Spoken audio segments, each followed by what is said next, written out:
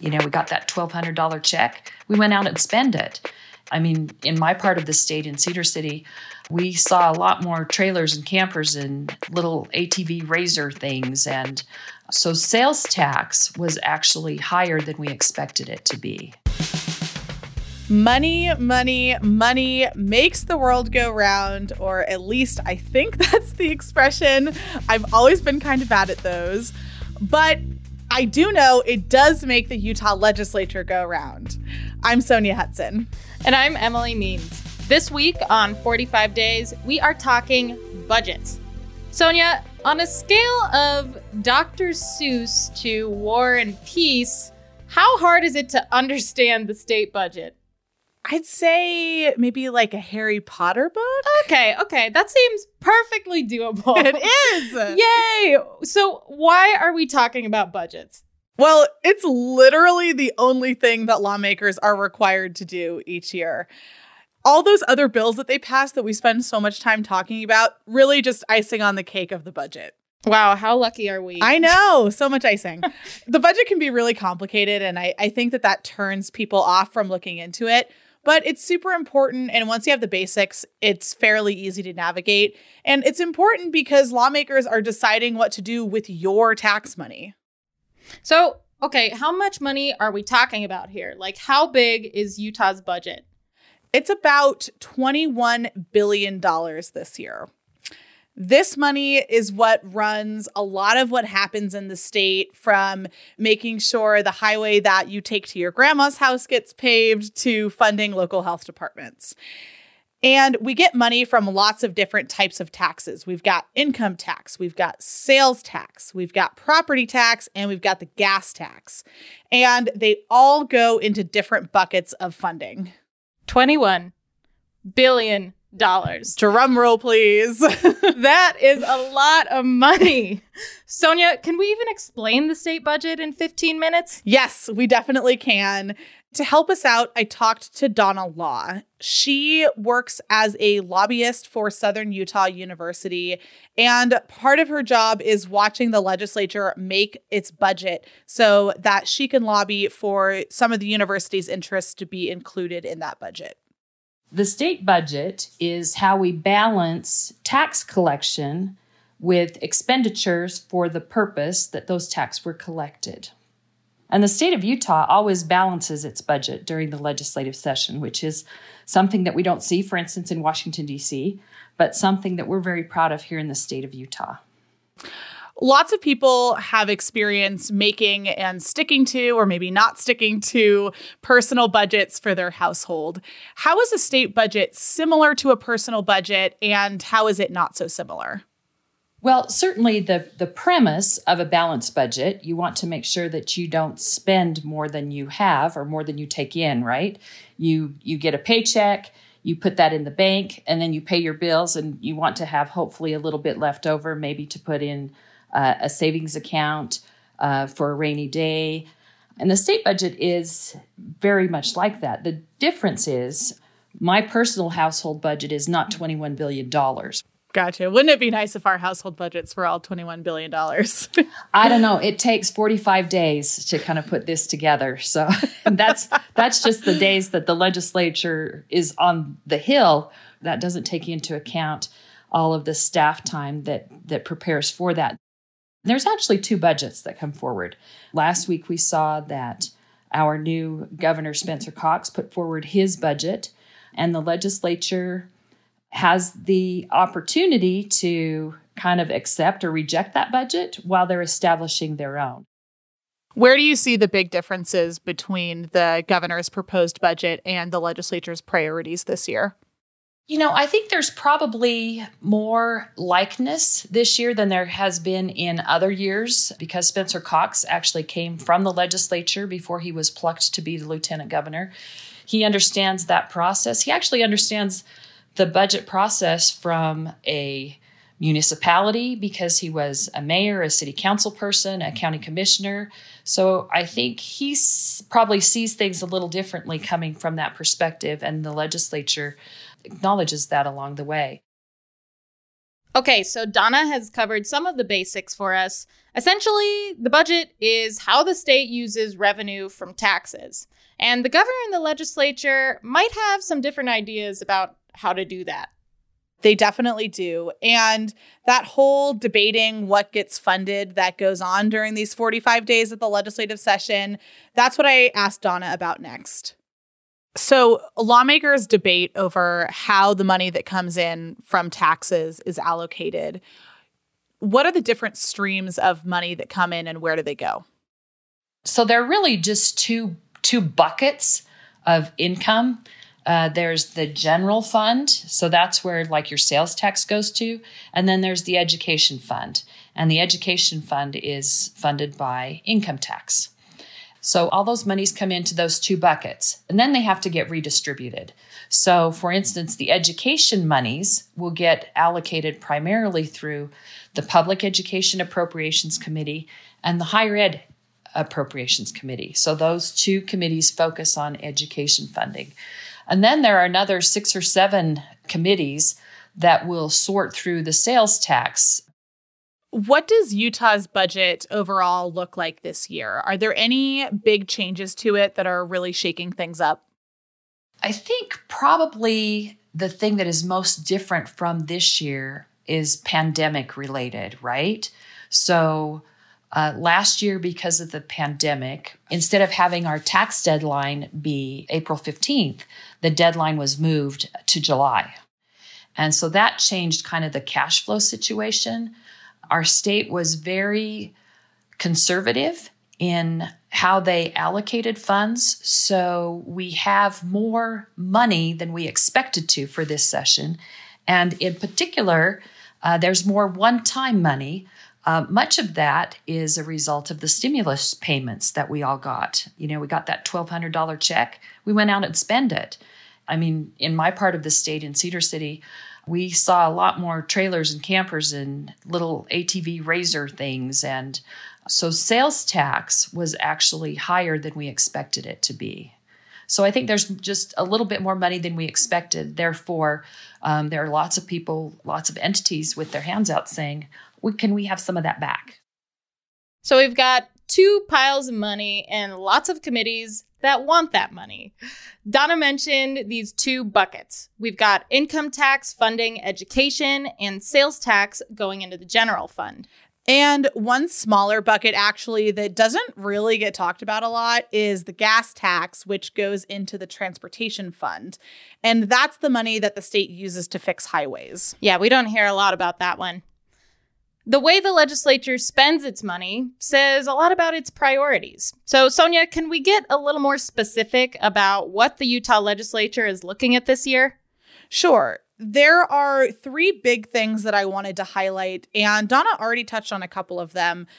The first is education funding. Lawmakers always say that education funding is a big priority for them each year. And back in November, voters approved Amendment G, which means that lawmakers can now use some of the education fund money to pay for programs from the general fund that support children and people with disabilities. So they're taking money from the income tax and using it to pay for stuff that is normally paid for by the sales tax.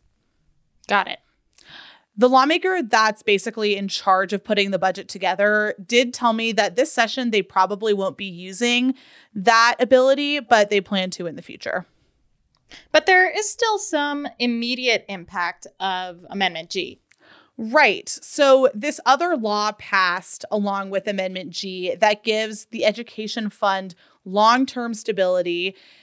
It's also got some short-term funding boosts, like a 6% increase in per-student funding. The Budget Committee has already approved a $400 million bump in education funding, and we could see even more of that as the session unfolds and we pass some education bills. Whoa, okay, so there is a lot going on in education funding. What are the other 2 types of funding you wanted to talk about? Number 2 is COVID funding. Hard not to talk about pandemic funding in the middle of a pandemic. Right. Local health departments are now in charge of coordinating vaccines for people when it's their turn to get it. So when it's your turn, you call up the health department, you go on their website, you make an appointment, they handle all the logistics. So they're going to need some more money to help fund that. And they still need money for continuing to respond to all the people that are still getting sick. Another big priority is more testing. And the logic from prominent Republicans is to test, and isolate people so that we can keep businesses open. Although I will say we didn't close businesses down when the positivity rate was above 30%, but that's the messaging that we're getting from Republican leaders. And there are also people who are still struggling financially because of the pandemic. It's really wreaked havoc on the economy, especially certain sectors of the economy. And they could get some help from the state government this year, which is something that Governor Cox has called for in his budget proposal. Okay, let me get this straight. What you're telling me is everything costs money. Crazy, right? I know. Who would have thought? So one thing is education. Number 2 is COVID. What's the third thing? Number 3 is tax cuts. Utah weathered this pandemic economic storm that I mentioned earlier better than we thought it would, at least as a state. So lawmakers want to restore some of the cuts that they made over the summer, and they think they'll still have some money left over for a tax cut. Right. That's something Senate President Stuart Adams mentioned, that 2021 would be the year of the tax cut. The year of the tax cut, 2021. Here it is. And lawmakers have already started voting on tax cuts this week. And so far, what that looks like is tax relief for retired people. But there's probably even more tax cutting to come. And we just don't know what they look like yet.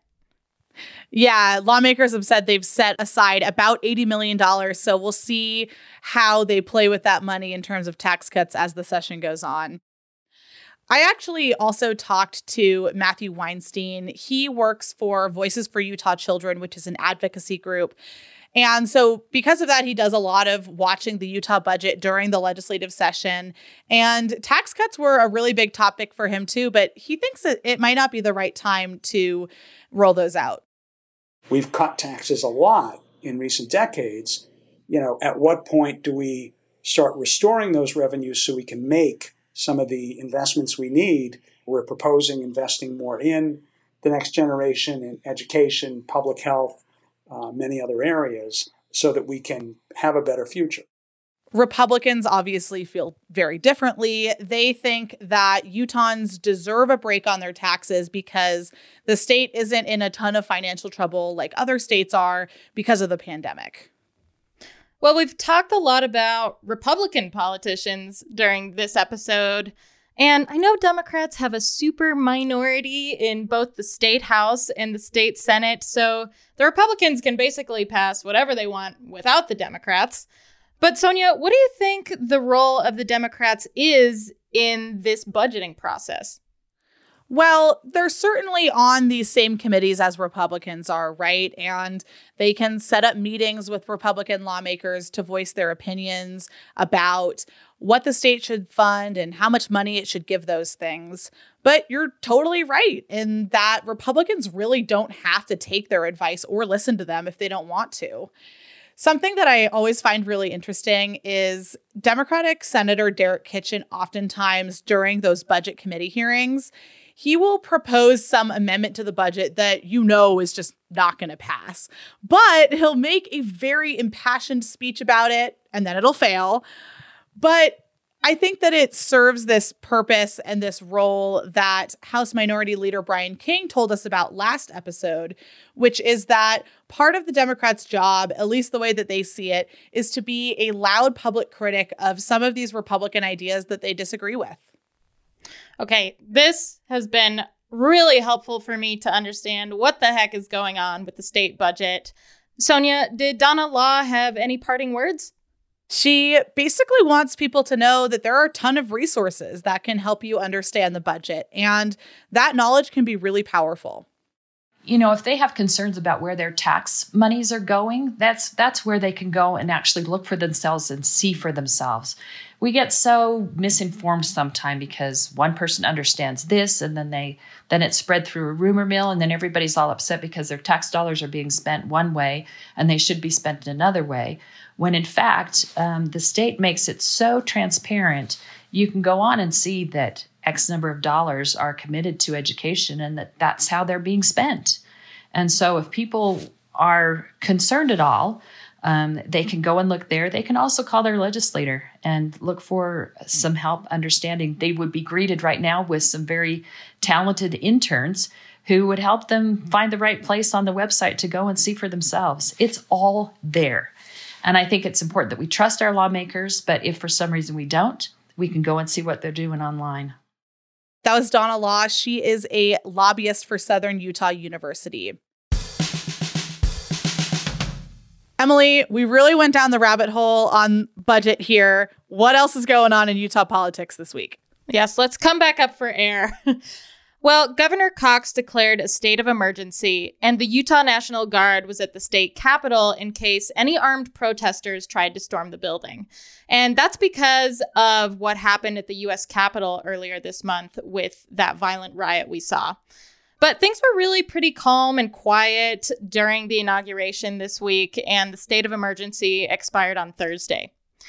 Speaking of the inauguration, we have a new president. Joe Biden took office this week, and one of the first things on his to-do list is reviewing the sizes of the Bears Ears and Grand Staircase Escalante national monuments. Utah's members of Congress and Republican state leaders said they would not support restoring those monuments to their original sizes. Sonja, what should people be paying attention to next week?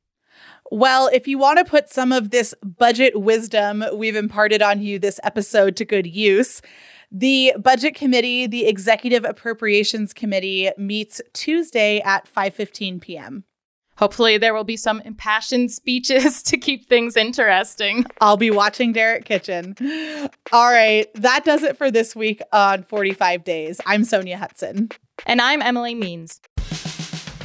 The show was edited by Caroline Ballard and produced by Roddy Nickpour. Chelsea Naughton is our digital editor. Trisha Bobita is KUER's podcast manager. Our news director is Elaine Clark, and the station manager is Joel Meyer. 45 Days is a production of KUER.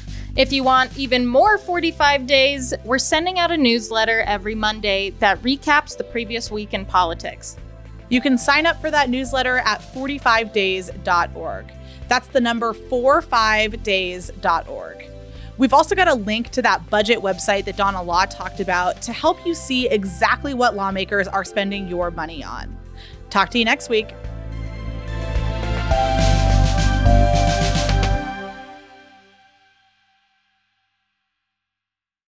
Sonja, what would you do with a $21 billion budget? You know, the first thing that comes to mind is I would move out of my one-bedroom apartment. What about you? I don't really understand what $21 billion looks like. It's a lot of money. From KUER.